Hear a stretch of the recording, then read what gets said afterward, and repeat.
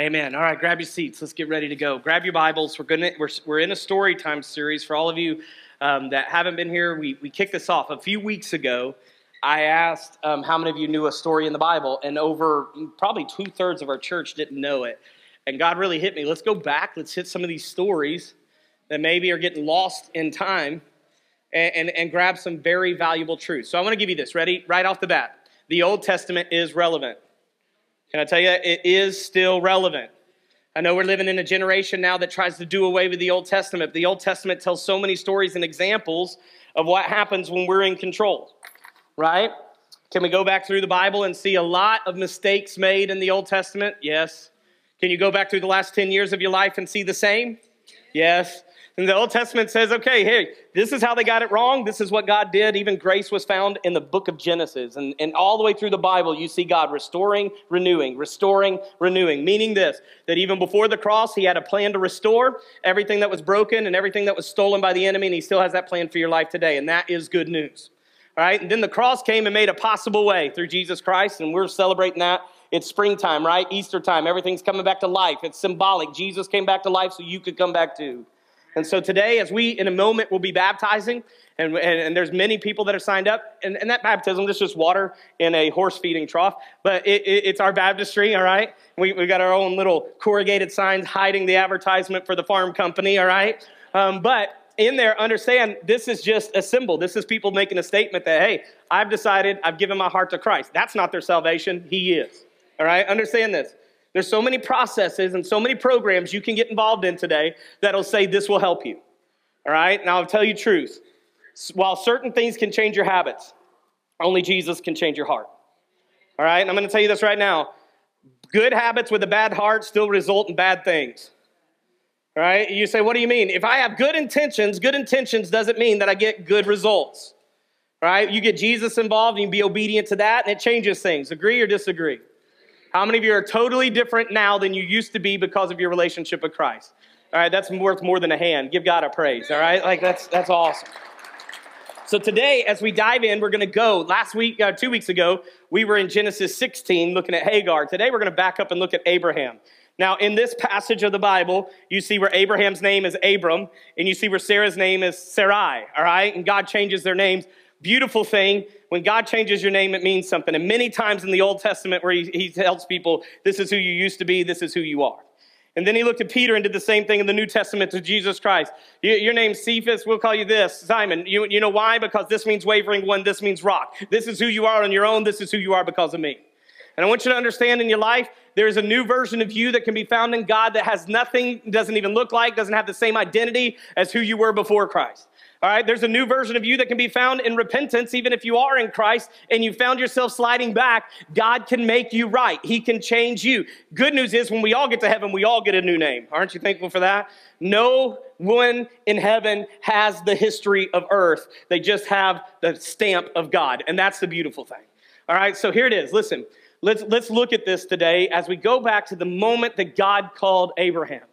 And so if you would, verse number 1, it says, the Lord said to Abram, leave your native country, your relatives, and your father's family, and go to a land that I will show you. What a cool calling, ready? God's saying, I'm about to take you on a journey, but I'm not telling you where we're going. Now, how many of you would sign up for that? Right? How many of you would be a little bit scared of that?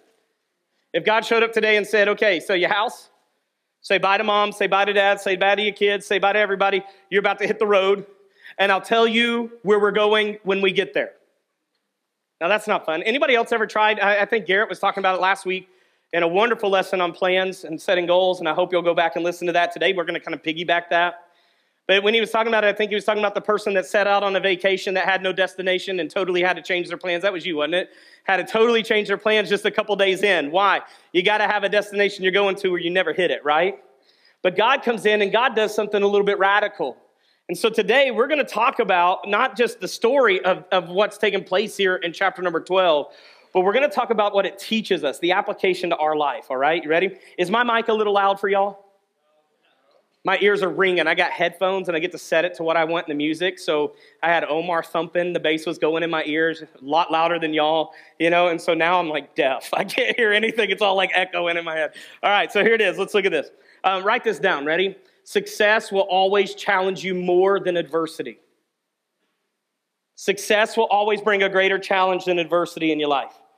Now you sit there, and I do this all the time. If I had, or if I could accomplish more, then I would be able to do more. Would you agree, disagree? Anybody ever thought like that? Anybody else? And please don't judge me. All right, doesn't mean I play it, but anybody else ever drove past the Powerball sign and thought all the good things you could do with that money? Come on now. Who's the non-religious in the crowd saying, I have thought that way? All right. Okay. And then me and God have a talk. Like, you're going to give, you could give that to anybody. God doesn't want you trusting a lottery. God wants you trusting him. Right? And so you drive on past, and I'll do it. Jordan will be in the car, and I'll be like, could you imagine this and this and this and this? And Jordan is not that type of dreamer. She's more realistic. Right? And so there's a big balance, because I'm all like, oh, we could save the world. And she's like, you got to get a person first, right? Like, you want to change everybody, but what about the individual, right? It keeps you level. But I know this. I want you to write this down. You find out who God is in adversity. Most people turn to God when things go tragic. September 11th. Our nation went to God. Is our nation where it is now as compared to where it was then when it comes to our spirituality? No, matter of fact, statistics have shown UK became a non-Christian nation for the first time in history. It is now a minority religion in the UK. And the UK considers Catholicism as Christianity, even though I disagree with their method of Christianity. Jesus is all that saves you, not a church. Understand this. Catholicism is huge in Europe. And it is the biggest in Europe. And now Europe came out this year and said Christianity is a minority religion. Understand that. That means of that Christianity, true believers who have put their faith in Jesus Christ is even smaller than the number that they have, meaning that it is super, ultra minority. By 2026, Christianity is set to be the minority religion in America. All right, that's just 3 years away. We're on a decline, and everybody says, oh, that's terrible. Can I tell you this? It's not declining because the world, it's really declining because the church. And it's not declining because the world's getting worse and worse. It's just the church is becoming more like the world instead of being like Jesus. We're hating people. We're tearing people down. We're backstabbers. We're gossips. We do these things, right? And the world looks at us and we say that God loves you, but don't come to our church because we're going to talk about you, all right? And that's not how it should be. Who is accepted at the cross? Everybody. Who did Jesus die for? Everybody. And therefore, salvation is offered to everybody, even your worst enemy today. And if you would love your enemies, you'd see a conversion from enemy to friend or enemy to acquaintance rather than having people you hate the rest of your life. It's time for the church to come back to the truth of God. And the truth of God is you cannot hate someone else and love God. That's what the Bible says. The Bible says you cannot say, I hate my own brother, and then say that you have the love of God in you. That's not true. All right, you following? Nod your head. You with me? All right, so understand this. We're living in a world that right now we're heading into adversity. 3 major banks have collapsed in the last week. How many of you seen that on the news? All right, now, if anybody is in a field where that affects, you go back and you look at 2006, 2007, and you realize this has happened before. All right, and when this happened before, inflation went up, people couldn't afford their groceries, couldn't afford their gas, and we went into what we call, somebody say the word, recession. And we look at that, and I'll tell you right now, the world is going to look at that, and I'll say this, get this, while you can't avoid it, by the way, if you spend your life trying to avoid pain, you're only going to hurt yourself and everybody else around you because pain is unavoidable. It's going to happen. You're going to get hurt. Somebody's going to hurt you. You're going to hurt somebody else. It's going to happen. I remember your daughter, when we were sledding, I can't remember how old she was. She's little. We were sledding over at the church there in Dumpling, and people had mattresses. You remember this day? Were you there? We had mattresses. We had sleds. We had trash can lids. We had anything we could to go down this big hill. And all of a sudden, one of the girls, her daughter, gets on. Sorry, I'm like calling out Rachel. All right, she gets on this I guess mattress, and she's about to go down the hill, and that thing's sledding the best. And we've done all the things you're not supposed to do. You know, you oil up the bottom and all that other stuff. And we look at her, this precious little girl, and we say, "Don't hit the pole." At the bottom of the hill is a pole.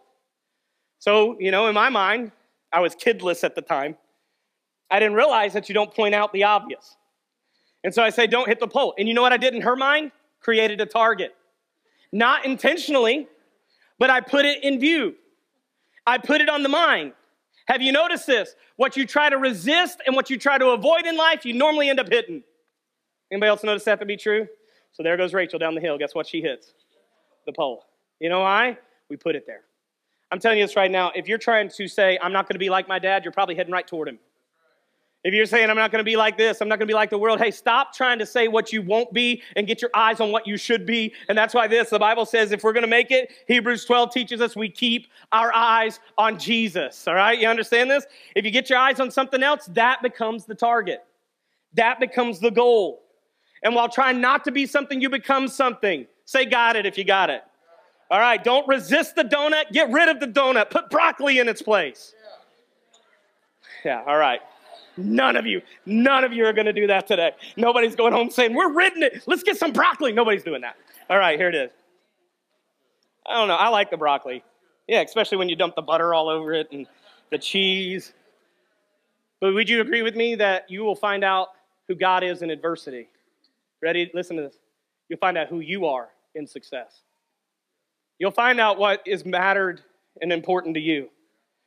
I know this to be true. Sometimes you get successful, you come through the fire, you see God in the fire, you get out on the other side and you forget the fire and you forget what God did. And then you start getting complacent. Would you believe that 2 years ago, I was 55 pounds less than I am today? Just 2 years ago? Why'd your eyes get so big, Sandy? That was not nice. I mean, she lit up. You keep that hand over that. No, I'm just kidding. So 55 pounds. You know what happened? I lost sight. All that running, all that stuff. Here it is. I got a knee injury. I stopped hitting the treadmill. You know, and here it is. I'll tell you right now. When you get strong, the enemy's going to hit it. The moment he hits it, you forget what you needed to do to be strong. And you gain it back. And then it comes with friends. Am I right? Lose 1 pound. How many you get back? 10? All right, yeah. By that logic, I am in trouble. All right, but here's the thing. Understand this. The moment I think, okay, I've got this and I can maintain this and it's okay to start eating a little bit of sweets, it's okay to start changing a little bit of that diet, next thing you know, it's all gone. And then you get to a place of your life that you look and you say, how did I get here? Now, I'm using that as an example, but how many of you have felt that way emotionally? Yeah, like, how did I get here? How did I get so numb? When did I lose my joy? How many of you have ever felt that in your relationships, whether friendships or marriages? When did we get this boring, or when did we get here? I ask people all the time in our Monday night class, like, what do you do for fun? Matter of fact, I just asked this 2 weeks ago. Nobody really has an answer. Other than I take care of my kids, I go to work. That's what you do for routine. What do you do for fun? Because God did not put you on this earth, according to Solomon in Ecclesiastes, just to work your whole life away and never enjoy it. You're supposed to enjoy the life that God has given you. Matter of fact, can I tell you this? You'll be more effective as a witness if you're enjoying life than the person who hates their life. But understand this, when you get to success, you'll find out if you truly believe in God. I see it happen all the time. A marriage will come in struggling. They'll go to church. They'll get into everything. They'll get into Celebrate Recovery, the restoration ministries. They'll get into the small groups. And then the moment the marriage starts getting a little bit better, they drop. They start dropping out of these things because we're good now. And you know what happens? They wind up right back where they were, if not worse. And you know why I say if not worse? Because the Bible says if the demon comes back and finds you getting healthy, it'll go get 7 stronger than itself. All right? So habits come back worse the next time around. How many of you would say amen to that? You've experienced that. Yeah. So here's why you keep your guard up. Here's why you keep it going. So I'm going to teach you really quick from this story. And let me lay the background. God looks at Abraham and he says, pack up. We're moving. Let's go. Let's go. We're going to go to a city. I'll let you know when we get there. The builder and maker is God. This is going to be great. Keep reading with me if you would. In verse number 2, I will make you into a great nation. I will bless you. I will make you famous, and you will be a blessing to others. I will bless those who bless you and curse those who treat you with contempt. All families on the earth will be blessed through you. What a promise. How many of you wish God would show up and say that to you today? Hey, you know what he's saying? Not only are you going to be okay, you're going to make others okay. And not only are others going to be okay, you're going to change a generation. Not only are you going to change a generation, you're going to set the course of mankind. You're going to write history. You're going to be where the bloodline of Jesus Christ comes from. You're going to be a city. You're going to be a generation. You're going to be somebody that God uses through all history. Now, can I tell you this right now? And I want you to understand it. The same is true with you. Now, you don't necessarily have this, you're going to multiply and you're going to do this, but God's saying, hey, I want to use you, I'm going to bless you, and you're going to be a blessing to other people. So I want you to look at this, and we're going to break this down today. Number one, we're going to look at the call. Number two, we're going to look at the challenges. Just 2 points. Now, if you know me, there's about 15 subpoints, all right? So here it is. Ready? Let's go. Number one, let's look at the call. God will always call us to something that's got 2 parts to it. Ready? Write these down. Number one, it's bigger than we are. All right, would you agree to that? All right, number two, it's going to make you fully trust him. If it's going to happen, you're going to have to lean on him. God is not, and I want you to get this, please, church, listen to me. God is not going to call you to the thing you're capable of. He's going to call you to the thing that you're only capable of if you trust him to do it through you. Some people say, well, this is what I'm good at. All right, I'm going to tell you this. If you only do in life what you feel like you're good at, you're probably not going to do much in life. You're not going to go far. You'll just be status quo, and that'll be the end. Look at every great invention. Go to New York City and look at the Chrysler Building. Now, I don't know what year that was built. Anybody got that? 1934. Who is that? That was good. You're right on spot. 1934. Only Tammy was alive for that. No, I'm just kidding. Anybody alive for that?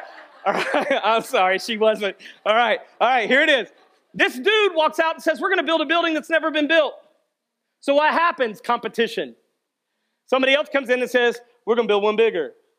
And now you go to every major city in the world, and what do you find? Skyscrapers. Why? Because somebody said, I'm going to step out of what is possible into what has not been done, and I'm going to change the world through it.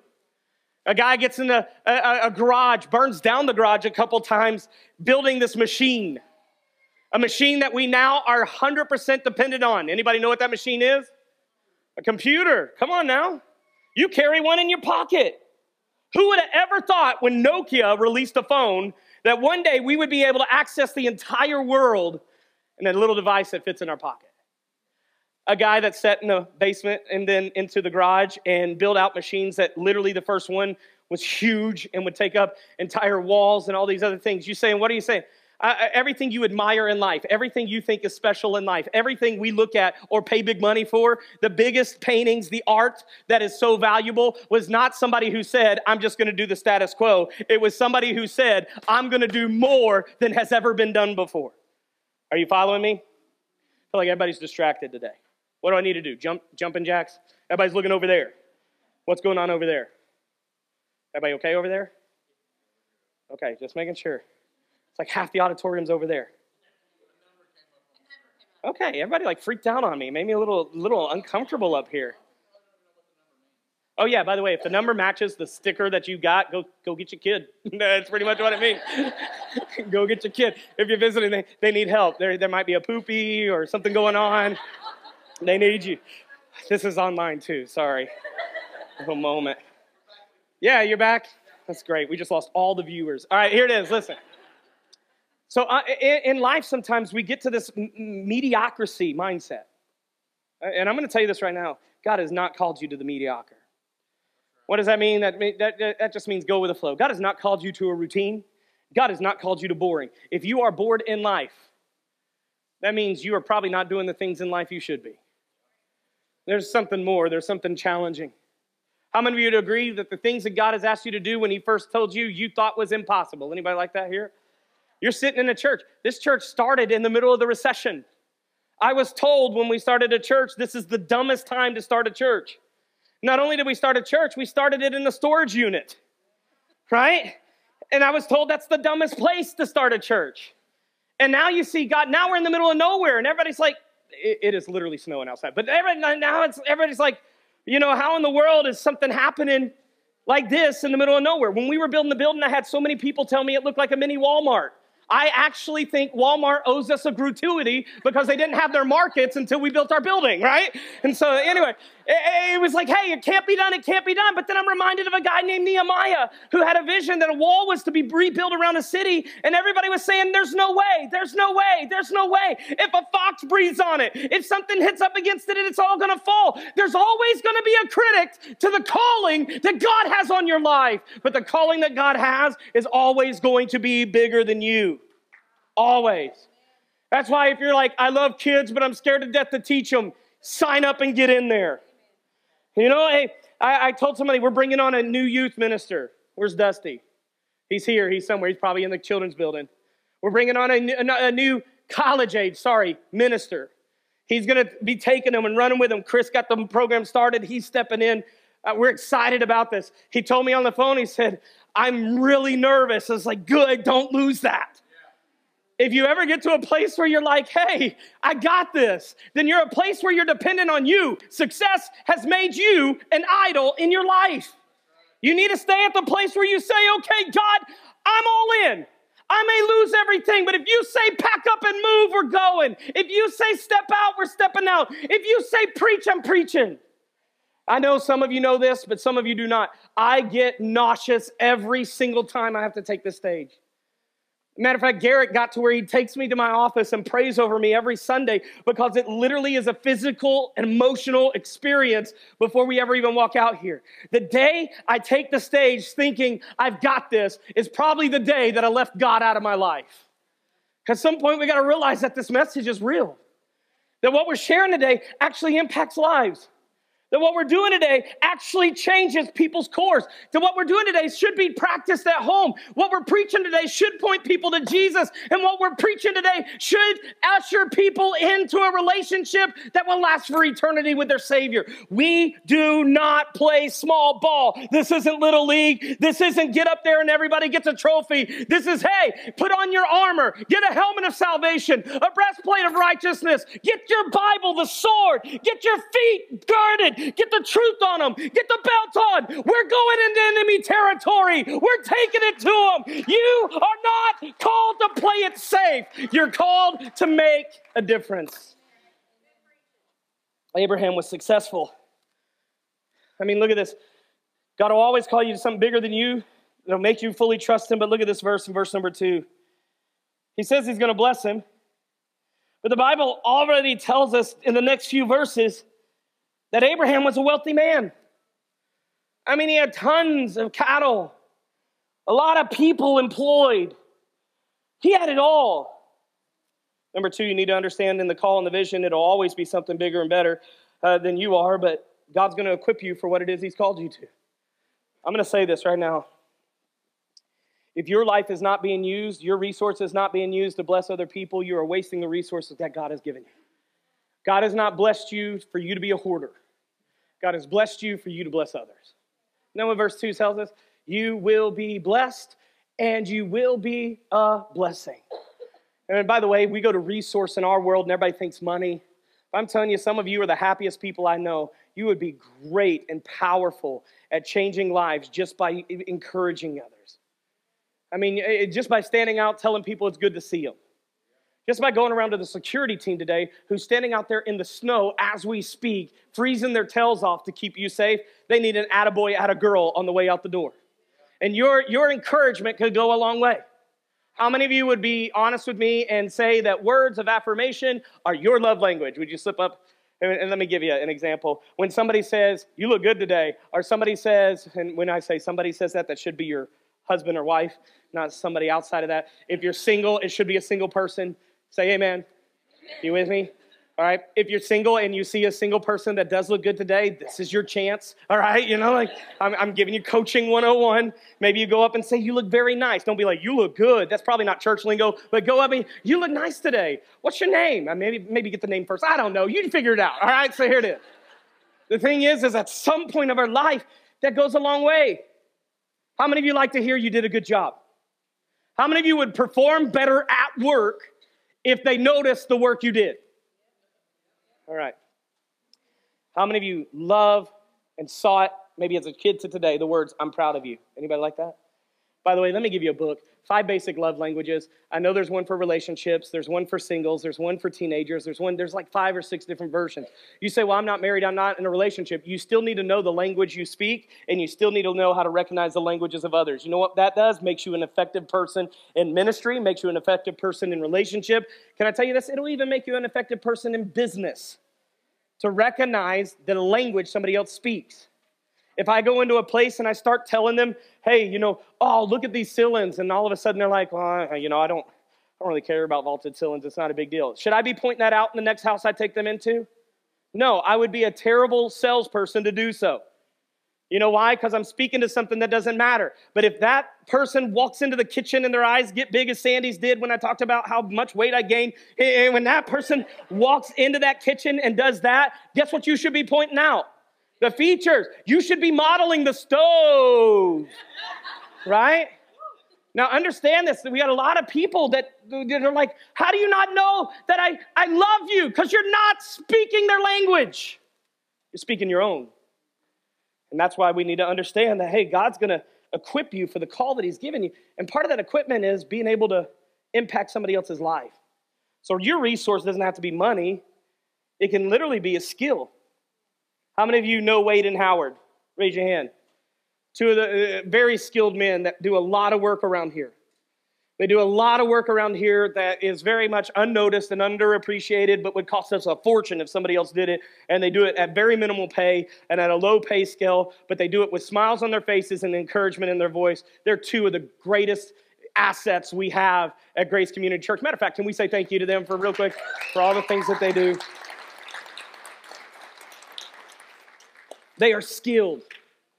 Neither one of them would come up here and tell you they're the wealthiest person in the place. Am I right, guys? Huh? All right, am I right? Yeah. I tell you what, they do a lot. So here it is. God's equipped you with something, and I'm not going to go into this because I went into it a little bit ago, a couple weeks ago. You probably already got the passions in you from a child that God wanted to use in you as an adult. And God set skills in place and different things. You might have been traumatized and have forgotten them, or you might have tried to develop yourself into something that you're not and lost yourself along the way. But there is a God-sized version of you in there, and if you'll let God use it, he'll take the resources of your life and he will make you a blessing to other people. So I challenge you. God's going to equip you for the call. And here it is, number 3, whatever he calls you to, do it. Obey. Look at verse number 4 of this chapter.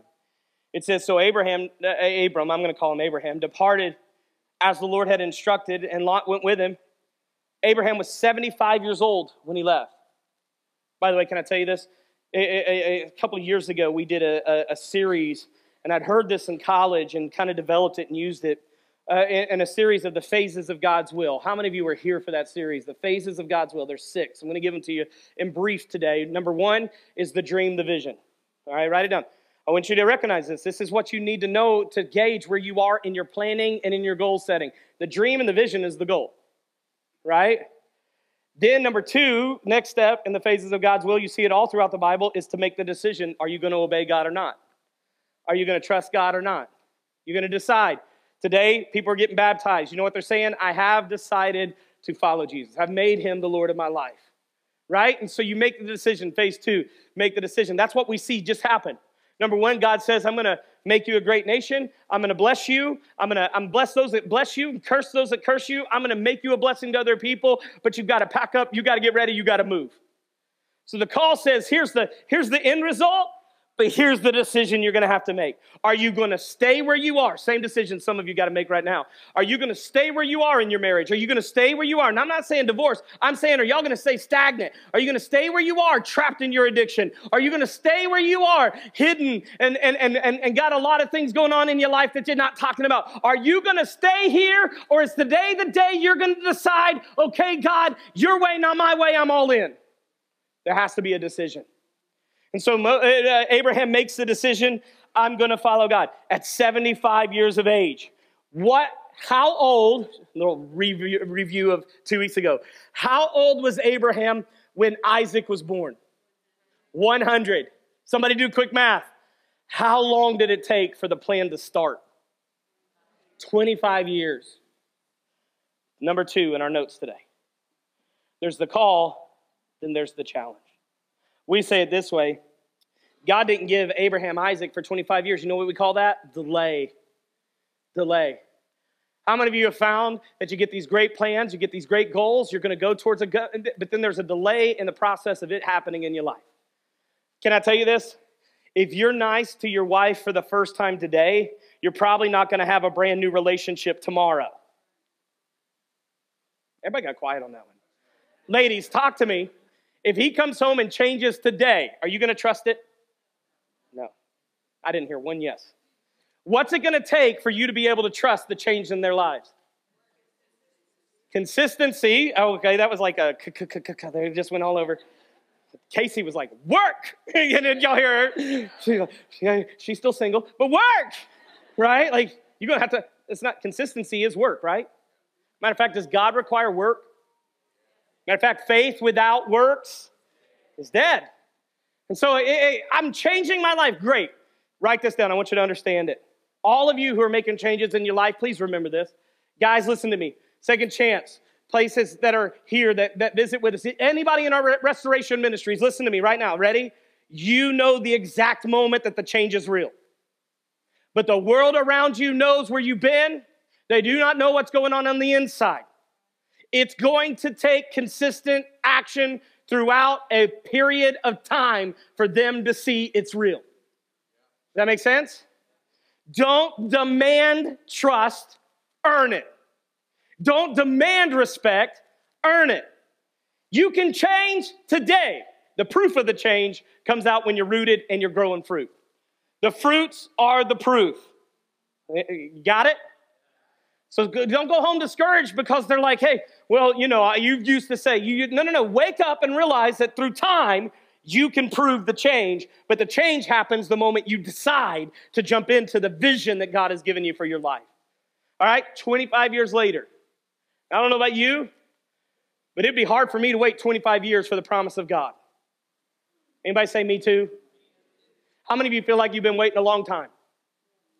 Yeah, how many of you feel like you've been in this battle, this season, this area of life a long time? Say me. Yeah. Don't give up.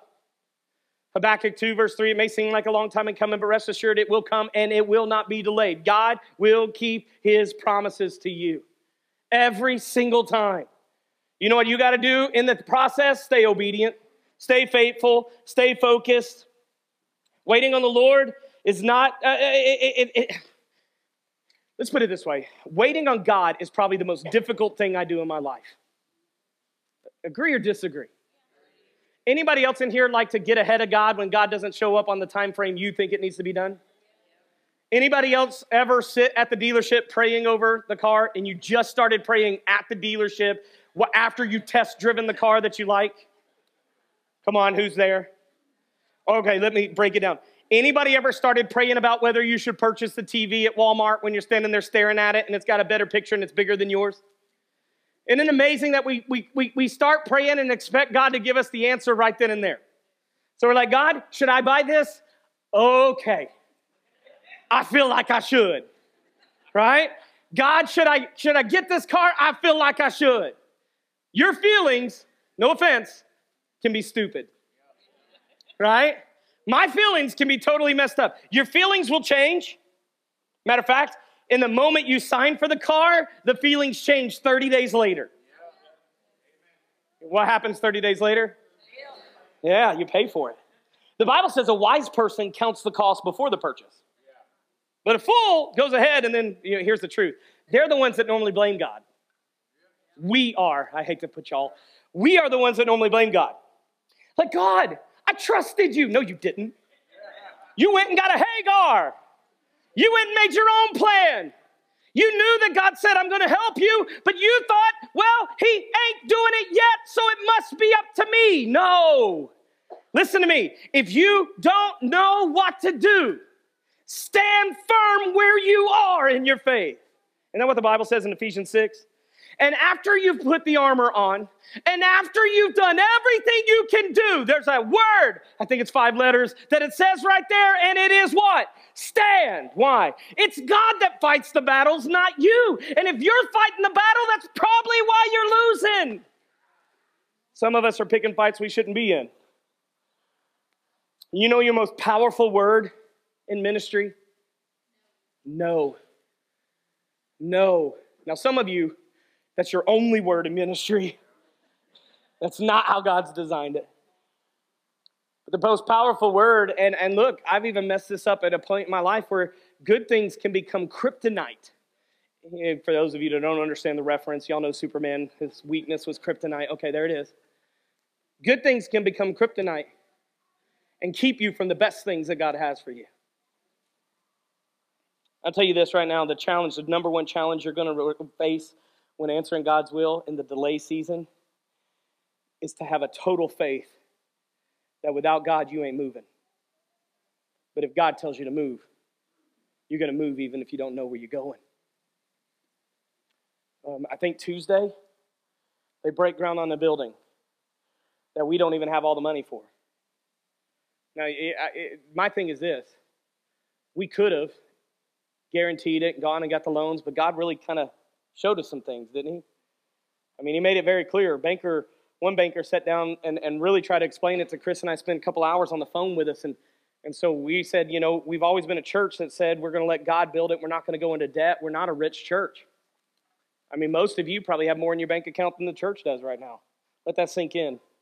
And I don't mean that to be a scary thing. I'll tell you this now. It's like the oil and the ointment that the widow lady had with her son when Elijah showed up and said, give me to eat. If we just keep giving God from the little resource we have, the bucket never runs out. And that has happened again and again and again over the history of this church. But we wanted to get ahead because there's such a great need. And I really feel like right now when we step back and we say we're not going to take a loan, I don't know what God's about to do here. But I believe God's going to do something here that one day we will stand and we will say and we'll be able to stand in that place. Same thing we said here. We will stand in it, look back and know God did it and we had nothing to do with it. Maybe your faithfulness and your gift, but I'm telling you now, it scares me. And me and God have already had the talk. Why is it that you want to build buildings at Grace in recessions? It makes no sense. Why can't it be when they're handing out all the COVID checks, when everybody has abundance, and instead of them buying boats, we build a building, right? But instead, you're going to do it when eggs cost more than gas. I don't know. I don't do the shopping. Am I right? Am I close? Okay. All right. Wow. Some of you feel that. David has an egg addiction. He has so many chickens. Go hit him up. All right. There it is. The thing is this, understand, God's not going to call you to what's comfortable. And part of the challenge you're going to have is you're going to have to wait on him. Delay. But then look at this in verse number 10. Not only is there a delay 25 years, but God says, hey, I want you to move. And Abraham's packing up and he's getting all his cattle and he's doing all this other stuff. And by the way, verse number 10, what's it say? At that time, a severe famine struck the land of Canaan, forcing Abraham down to Egypt, where he lived as a foreigner. Now, it's not like God's saying, hey, let's move at a very economic time. He's saying, let's move at a time that literally you're going to be in danger. Now, I'm not going to say that God's going to put you in danger where you don't have food to eat. But what I will say is this. God's going to put you in danger because he's not going to leave you in friendly territory. He's going to put you in enemy lands. That's what Egypt always represents in the Bible. A place of captivity, a place of sin, a place of destruction, a place where Israel was not supposed to be. And so anytime you see Israel in Egypt, they are on enemy territory. And I'm telling you this right now. God has not called his church to be in a place of comfort and a place of stability. He has called us to be right now in a place where we're losing our babies, where we're losing our friends, we're losing people to add addictions all the time. He has not called our church to come in and sing Kumbaya with a bunch of people who have everything together. He's called sinners to the house of God because we're in need of his grace, in need of his mercy. And then he's called us to go behind enemy lines and rescue people there. God has called us to do difficult things. Matter of fact, that's phase 4. Phase 1, decision. Phase 2, phase 1, dream. 2, decision. 3, delay. 4, difficulty. It's coming. You make a change in your life, it's going to be hard in the very next steps. Most people quit their diets because diets are hard. Most people give up on exercise because exercise is hard. Most people give up on saving because saving is hard. Most people give up on people because relationships are. Yeah. The Bible says iron sharpens iron. I tell people this, well, that sounds great. We always get around godly people. It'll make you stronger. You know what? You know what it takes for iron to sharpen iron? Friction. Yeah, conflict. Rough. The iron's rough on both ends. Any knife collectors in the place today? Nobody? Oh, one. All right. To keep a sharp blade, what do you got to do? Okay, any chefs in the place today? Likes to cook? Do y'all do anything? No, okay, there's a few. All right, you got to keep that blade sharp, right? A dull blade's dangerous. Anybody ever try to chop down a tree without sharpening the axe? Yeah, I've done that. Nobody told me you needed to do that. I thought when you bought the axe from the store, it was ready to go. That's not the case, is it? You're hitting that thing and you're like, what is wrong? You sharpen the axe and it actually does a better job. Isn't that mind-blowing? The truth is this, you don't get a sharpen without friction. Matter of fact, most people are bailing out of friction relationships because they think they're not going to work, when if you would actually put the work in, that relationship would get stronger. Most people bail out. Difficulty is going to come. Abraham gets into this time of life where there's a famine, and it kind of sounds like where we may be heading now. There's shortages everywhere. Y'all follow the news? I'm not a doomsday. I don't want to tell you all this doomsday, get scared. I'm just going to tell you this now. The scarier the world gets, the more you should start looking to the east, waiting on Jesus to split the sky. All right, you ready for that? You're saying, oh, it's getting so scary. I'm going to tell you this now. If this bothers you, wait till the very last days. The world's going to get worse. And the worse it gets, the closer to home we get. Now, don't get lazy. The church normally says that and says, it's got to be this bad for Jesus to come. That doesn't mean you get to sit on the couch with soda and potato chips and watch the world go down. He's saying, hey, it's getting bad, so get off your tail and go tell somebody about Jesus today. Go be a light. Go shine a light. You're going to be called to difficult lands. Your calling's going to have difficult seasons. That is where the light is easiest to see. Remember we said this at the beginning. It's adversity, you find out who God is to you. It's also in adversity that the things of God are seen by others. If somebody's here today and they're lonely or hurting, they're more open to the gospel than somebody who has it all together. Matter of fact, I think Jesus said it this way. It's easier for a camel to get down on all fours and on its belly and crawl through a very tight, they call it the eye of a needle, a very tight area, than it is for a rich man to come to faith. Why? Because a rich person believes in themselves. There's somebody who has nothing. It's totally dependent on help. You're open to it. Close your eyes. This isn't the end, but I'm going to ask you this. How many of you would consider yourself either you're in a delay season or a difficult season right now? Would you slip your hand up? A delay season or a difficult season? All right, that's about half our church. How many of you are at the dream phase where you're just starting to see that God could use you? You're just starting to see hope, okay?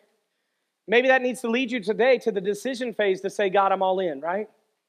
If you're in the delay or the difficulty, I've got great news. Look at me. Ready? You're about to hit a dead end. Yeah, that's the next phase. The fifth phase is where there's no other way. This is what we would call the children of Israel standing at the Red Sea with all the armies coming down on them. They can't go back because the army wants to get them. They can't go forward. They may drown. There's no hope. There's nowhere to turn. I promise you this. You want a dead end because a dead end is when deliverance is found. That's phase 6. When God opens the door you didn't see. When God does the thing you didn't know could be possible. When God makes a way that you and I didn't think could be a way, or gives an avenue that we didn't think would be open. The difficulty season leads to a season of total dead end, meaning total dependence on God is a must, because without him, you have nothing. How many of you would say with your eyes open, I'm at a dead end in certain areas of my life? Slip your hand up. Let's do that. I'm there. Come on, raise them high. Let's see it. You may think, and here's where the enemy comes in and says, this is it. It's over. But this is the moment that God can be seen the most in your life. The dead end brings the best chance for God-sized possibilities. Matter of fact, a tomb sealed and guarded by soldiers brings the best opportunity for a risen Savior to make himself known. And you may be saying it's over. And God is saying, I'm about to get started. Now here it is. When you get in these seasons, you got to be careful. If you read beyond verse number 10, matter of fact, look at verses 12 and 13. And I'm almost done. They've given me a clock. I know where I'm at now. When the Egyptians see you, he's saying to his wife, Abraham saying, look, woman, you're hot. That's what he's saying. Verse number 11. He looks at his wife, and this is how we should look at our wives, men. You are beautiful. Now, this is what we should not do. We should not make decisions based on our fears. And he says, look, if we get to Egypt and they see you, and I say this is my wife, they're going to kill me because they're going to want you. So you're going to say you're my sister. We said in verse number 13. By the way, if you don't believe in generational curses, his son does the very same thing. All right? So understand this. He says, hey, it's difficult. I'm at a dead end. I have to go to Egypt. So I'm going to make a dumb decision. And I'm going to pretend that you're my sister. And you know what happens? Pharaoh goes for it. And read this with me. It says they'll kill him. Verse 13. So please tell them you're my sister. Then they will spare my life and treat me well because of their interest in you. Now I'm going to speak to two different people in the place. Number one, don't you dare ever be used for somebody else's success. Don't you dare devalue yourself where somebody else will care more about how they are than they will care about who you are. God will never steal from you to help somebody else. I tell people all the time, he's a big enough God that he can help you and them at the same time. And if you're sitting here saying, it's my last dollar and I got to give it and I'm going to help. And if you're sitting saying, well, I'm always helping everybody and I'm broke. Maybe you need to reassess who's helping people. Is it God through you or you on your own? God is big enough that he can use you, but he doesn't have to have you. Y'all got this?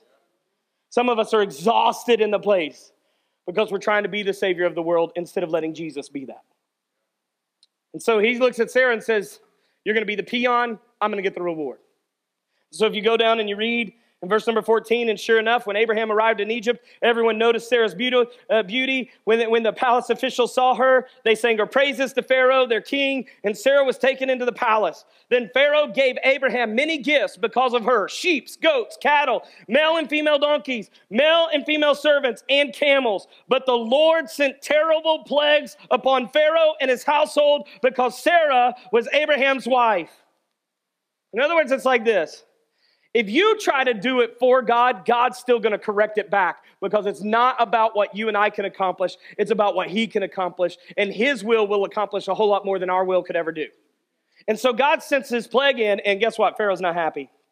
So Pharaoh summoned Abraham, verse number 18, and accused him sharply. What have you done to me? He demanded. Why didn't you tell me she was your wife? Why did you say she is my sister and allow me to take her as my wife? Now then, here is your wife. Take her and get out of here.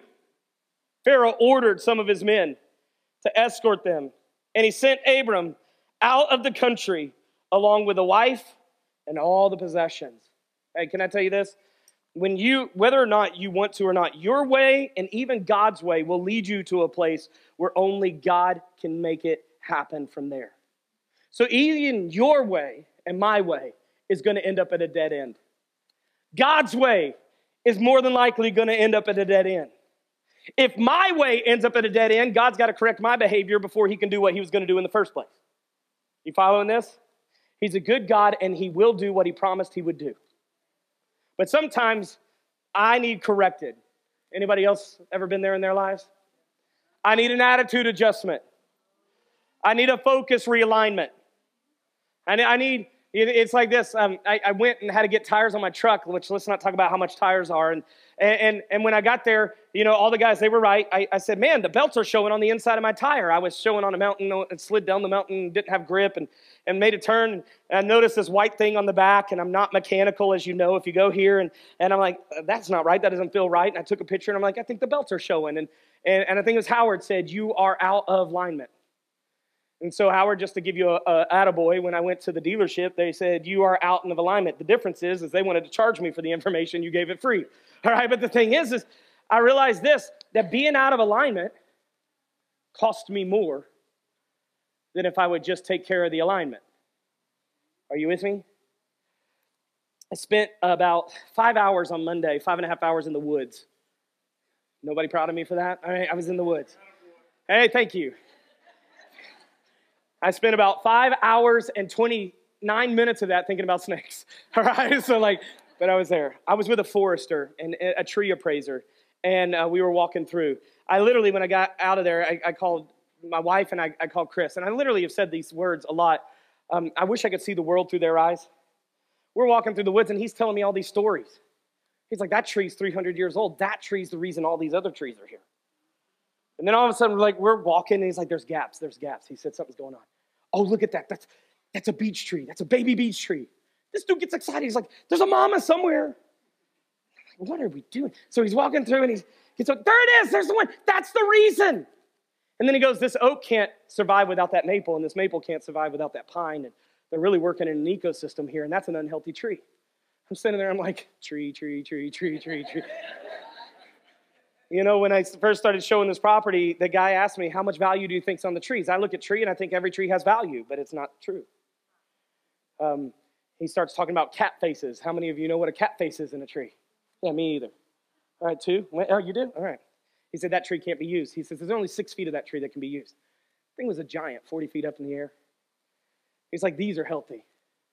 He takes me over, and it's all these ones that literally all it is, it looks like a skinny trunk that shoots straight up, no branches or anything, and at the very top, there's foliage. There's nothing anywhere else. He said, that tree's healthy, that tree's healthy, that tree's healthy, that tree's healthy. Then he looks at me and he says, you know what we're going to do? He said, we can't give a value to this place. We're going to have to count the trees. It's like, there's 143 acres here. Like, how are we going to count all these trees? He said, but most of these trees have defects. He started saying, and he looked at him and he said, you know what that is? He says, you see that? And I was like, yeah, that's a limb. He said, that's a defect. He said, it's a tree that's growing outside of the canopy of protection, and part of it is growing away from the rest of it. I was like, a branch is a defect? And he's like, yep, that's a defect. He said, that's not a lumber log. And then he starts talking, Norm, do you know this word, veneer logs? I have no idea what that is, but I'm nodding my head because I want the deal. I'm like, yeah, no, veneer logs, these are good. Apparently it's the best kind of log you can get. He said, look at that bark twisting. He went through and he said this, look, a tree that's growing in a healthy canopy and environment around other trees that are growing healthy too will not have any branches or foliage up it, and its wood will be solid, and the top of it will tell the story. He said, I can sit here and I can look at the top of these trees, and I can tell you which trees are out of place. And I was like, this is cool.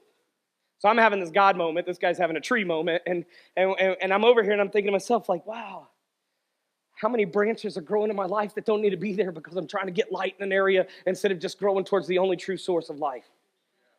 You know, like how many times do I get out here on my own, and I'm trying to figure out life on my own, and all of a sudden, now I don't have the canopy of protection of having another believer or having a community or having people that are seeking the same God, that are leaning on God their own way, that are doing the things that they're supposed to do. I'm going to tell you this right now. How many areas of life am I involved in that should not be there because this is what God has called me to be? But because I've tried my way, because it got difficult, because there were seasons, because things happened, I started branching out and trying to make it. And he said, what you see as beauty, I see as defect. And then he started looking at this one pine tree and he said, look at this one. That's the winter storm of 37. He points up about 7 feet. That's the winter storm of 68. He goes up about another few feet. That's the winter storm. And he said, oh man, look at the top. It looks like a winter storm has happened recently. And every time that tree goes through a storm, it acclimates. I looked at that and I thought to myself, man, how many times in God's will do we get out there and we start saying, ooh, difficult. And he said, what that tree didn't realize, it's weakening itself and it's losing its value every time it adapts to the season, to the storm. I thought to myself, we got too many Christians that are in a delay or in this phase of life, and they don't know. And God said, man, at 75, he told me I was going to be a great nation, and I don't even have a kid. So we started adapting, and Ishmael's born. We're kicked out of Egypt, the place of substance, and life gets harder. I want you to get this, and I'll close with it. The longer you and I seek God last instead of first, the harder life is going to get.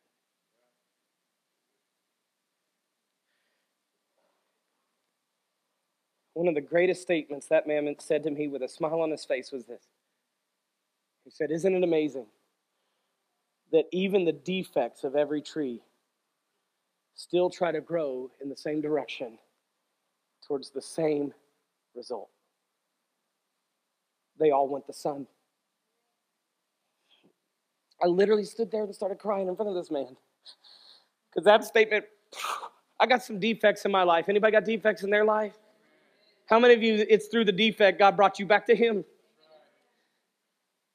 How many of you would say, yeah, I'm not the perfect tree, but I'm rooted now, and I'm growing in Jesus. And here's the cool thing. Even if I got a defect in my life, it still all is growing towards the same source. It needs the Son of the most living God. It needs Him.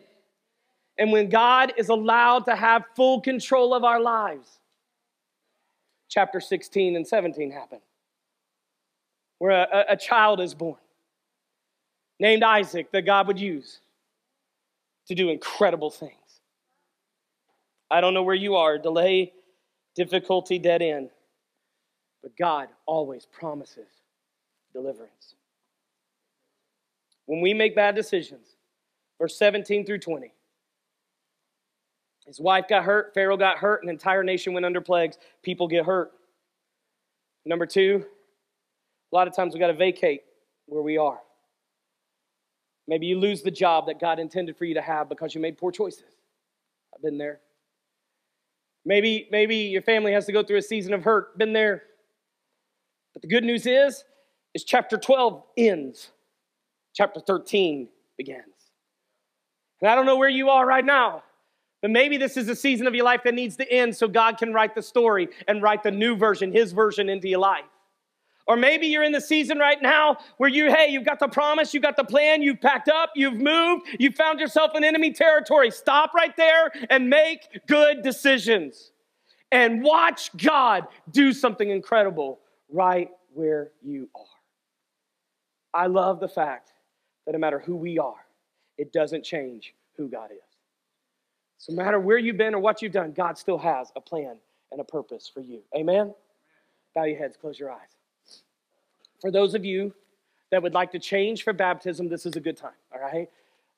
And if somebody in the place would give the kids ministry about a 5-minute heads up, we're going to bring them over. All right, David, you got that? All right, let's ask some questions here. How many of you today could totally say, hey, I got something valuable, applicable to my life out of what God shared from this passage today? Would you slip your hand up? Raise your hand. How many of you got something applicable today? All right, hopefully you've got some value to it. Now, here it is. It's not valuable unless it's used, right? You can have all the money in the world, but if you never spend a dime, that money has no value. Today, you could get all the things you need. And I'm going to tell you this right now. When you finish these 6 phases that you see through history, Noah went through it, Abraham, David, they all went through these things. You're going to repeat this process in another area of your life. You may be very strong in section 1 of your life, but very weak in section 2.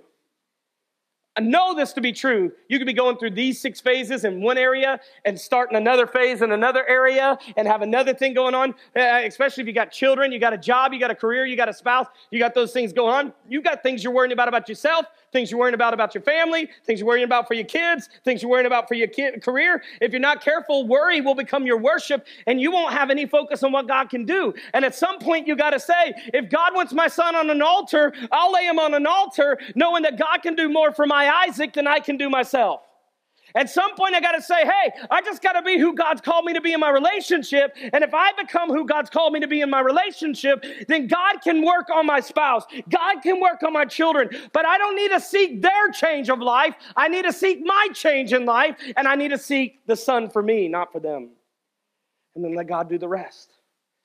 No matter what season you're in today, you got to make the decision to continually be obedient to what God has said, what God has promised, and what God has called you to do.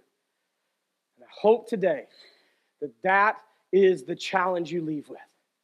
That no matter where you are, you'll get in a canopy of healthy growth with other people growing the same, heading towards the same sun, the same direction, trying to become what God has called us to be. God's promised you greatness. Don't settle for less. Now look at me and we'll close. Stand with me. We're going to sing a song where we get ready for baptism. All right, listen here. Ready? Greatness for you is not going to look identical to greatness for somebody else. You shouldn't say, I want their life. You should say, use my life. Here it is. And if greatness means you live this whole world barely getting by, but your bills are still paid for, then that's great. But if you're impacting people where you are, stay put. Some people say, well, if I got a better job, I can make a better difference. Make a difference in the job you got. Stop worrying about everything else. If I went to a bigger church or I had this or I did this, no. Just be where God has you right now and be effective where God has you and watch God do the rest. You may be stuck. It may be difficult. It may be hard, but there is, we're singing it again, a way maker today, a God that comes through. How many of you got a testimony of seeing the deliverance of God in an area of your life? Get your hand in the air. Give God some praise right now where you are. He's been a good God.